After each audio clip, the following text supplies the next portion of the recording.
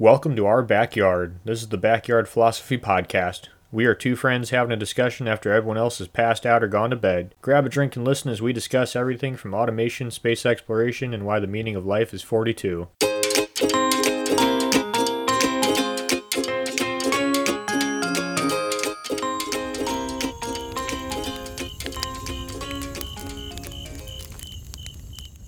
We have all had a moment in our lives where we cannot tell if we are awake or dreaming, that our dreams are too real, or that reality is too fictitious. But what happens when both worlds are true? What happens when you have no control over your body's actions in the real world, while your mind is deep in a dream state? Why, you get the first American sleepwalking killer. But before I tell you how a man who may or may not have been sleepwalking and put others into a deep sleep permanently, Nick, how are you and what are you drinking? Well, it's my turn to say I'm drinking a somewhat appropriate drink. I'm drinking some Dead Guy Ale from Rogue Brewing. What about you, Mike? You are drinking a great drink for this episode.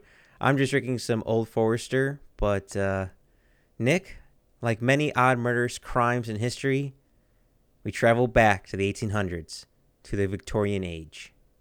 It seems like a lot of odd deaths, criminals, and murderers came from Victorian Age. The Enlightenment, you mean? It's when we first found out that people suck.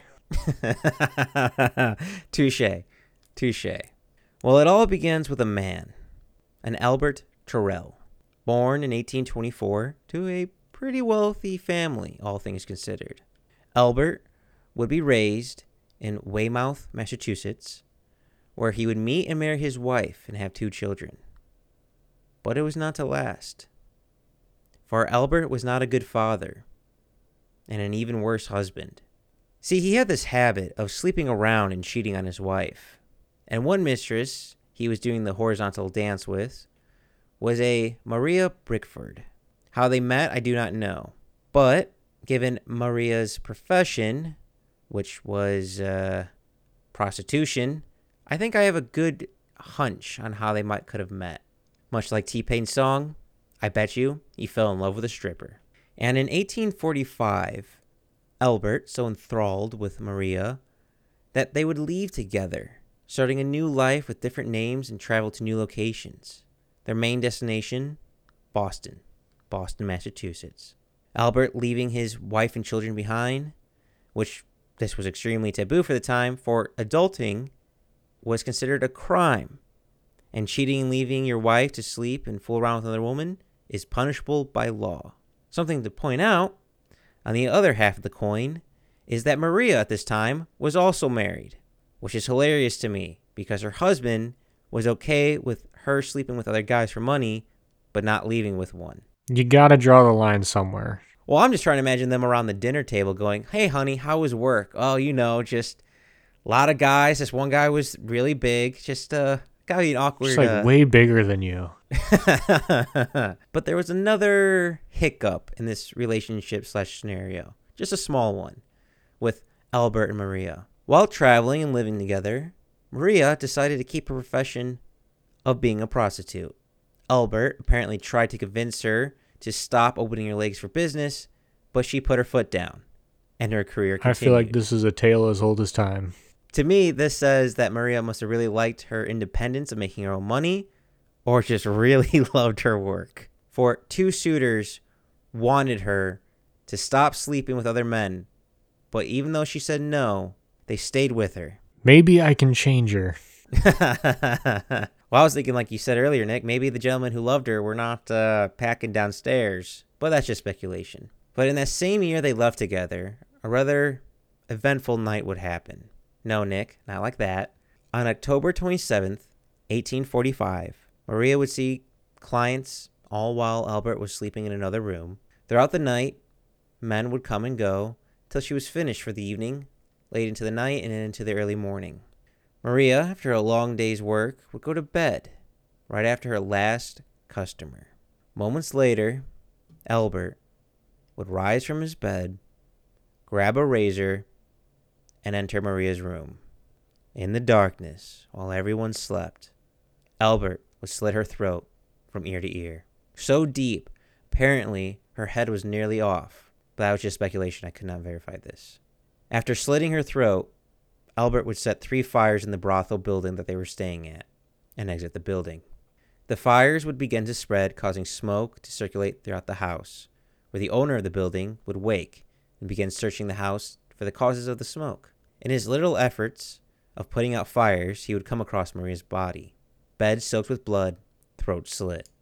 The owner would call for the police and tell them about her lover, Albert. Police would talk with people and found 7 witnesses seeing Tirrell enter and leave the brothel. He would flee to family members in his hometown of Weymouth, where family would give him some money to get out of town. And that's exactly what he would try to do. Only he fucked it up. After stopping in a family member's home, he would board a ship, thinking that this ship was going to Canada. In fact, he boarded the wrong ship and sailed to New Orleans. A few months would pass, but Albert was eventually discovered by the police in New Orleans on December 6, 1845. They would send him back to Boston to answer for his crimes. The city, the people, read in uproar. The newspapers printed Albert as a vicious killer, and the crowd, now a mob, wanted Albert's blood for his crimes. The trial would soon begin for the murder of Maria, but Albert's family had a few tricks up their sleeves. The main trick being they were pretty wealthy, a nice card to have in your pocket. To help their son, Albert's parents would hire one of the best lawyers in the region, a Rufus Choate, a lawyer with a reputation for getting people free on weird, unique, clever ways. And weird ways he had. Rufus decided to use a defense never used before on American soil. The defense that if my lawyer told me he was going to use, I would fire him right away. Rufus was going to, and did, make the case that Albert did kill Maria, but he was sleepwalking. So he did it, but it wasn't his fault. Bold move, Cotton. Let's see how this one turns out. I'm guessing pretty well. Rufus, in the early stages of the trial, would talk to members of the court, saying that there were only 2 ways Maria died. She either committed suicide, or Albert Tirrell, his client, committed the murder while sleepwalking. That was the narrative he chose, and the narrative he stuck with. Rufus began dismantling the prosecution's so-called evidence, beginning with the witnesses that saw Albert enter and leave the brothel. Rufus would say that those eyewitnesses were true, that Albert did enter and leave the brothel, but that did not mean that he killed Maria, for none of the witnesses actually saw the crime. They just saw Albert, Maria's lover, at the scene of the crime. But what about the evidence of that some of Albert's clothes and walking cane was found at the scene? Well, they were in a relationship. Why wouldn't some of Albert's belongings be in her bedroom or workplace? I don't know if it's a workplace or bedroom, depending on the time of day. Rufus would go on saying that Albert had no motive for killing Maria. He was in love, so the only possible way that he killed her if he was sleepwalking. And doing that crime was out of his control. Ignore that she was sleeping with different guys every single night to make money, but, he was in love.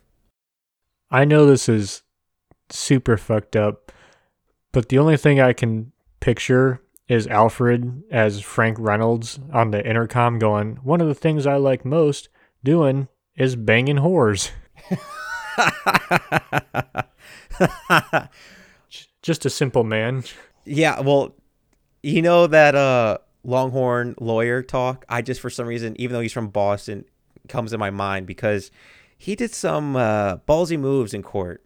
Another one, ballsy move he would do he would bring the dean of the Harvard Medical School at the time, Walter Channing, and ask the dean if it was even possible for a man to commit a crime while sleepwalking. Channing said yes, it is possible. But what about the fires? Clearly he was trying to cover up evidence. Why, no, it is possible for someone sleepwalking to set fires. The jury ate it up. You have to imagine at this time in history, there's no medical reasoning for sleepwalking. What year was this again? 1845. People have no idea what caused it or the side effects of it.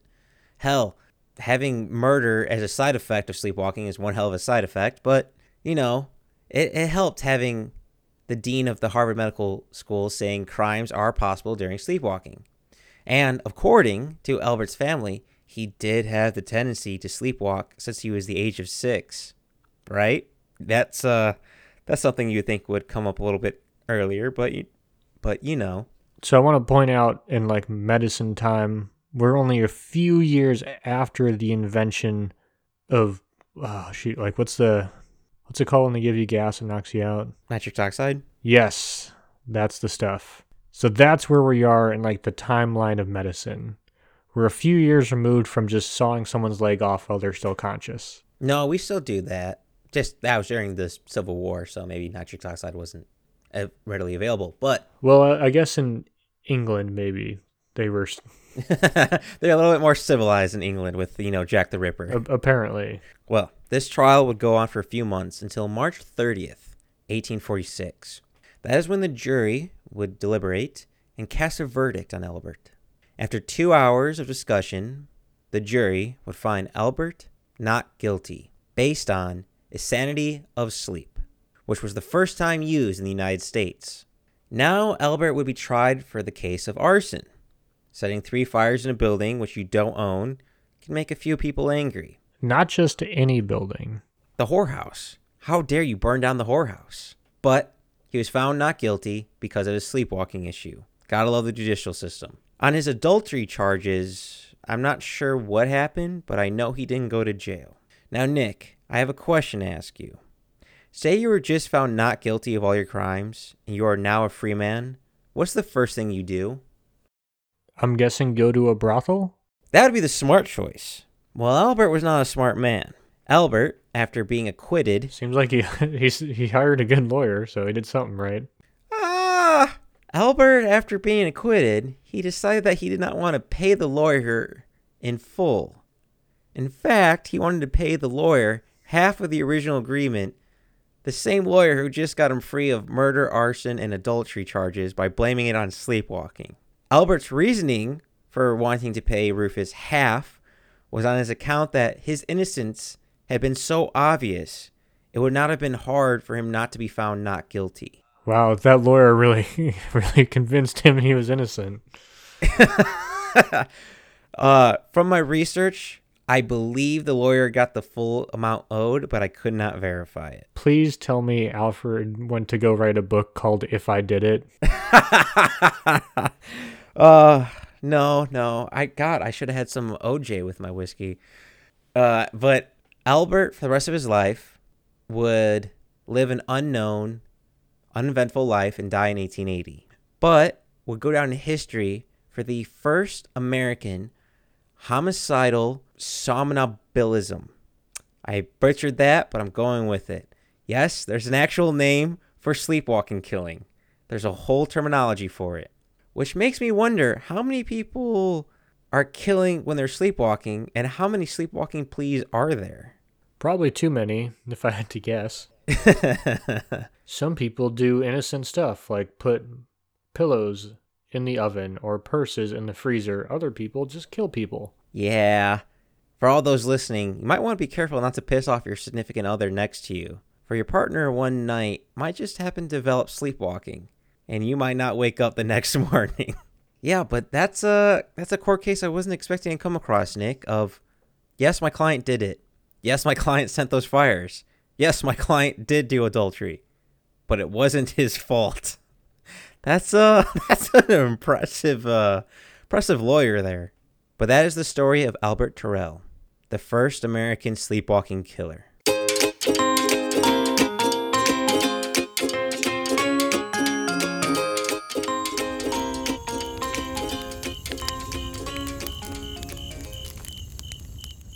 Thanks for listening to the Backyard Philosophy Podcast.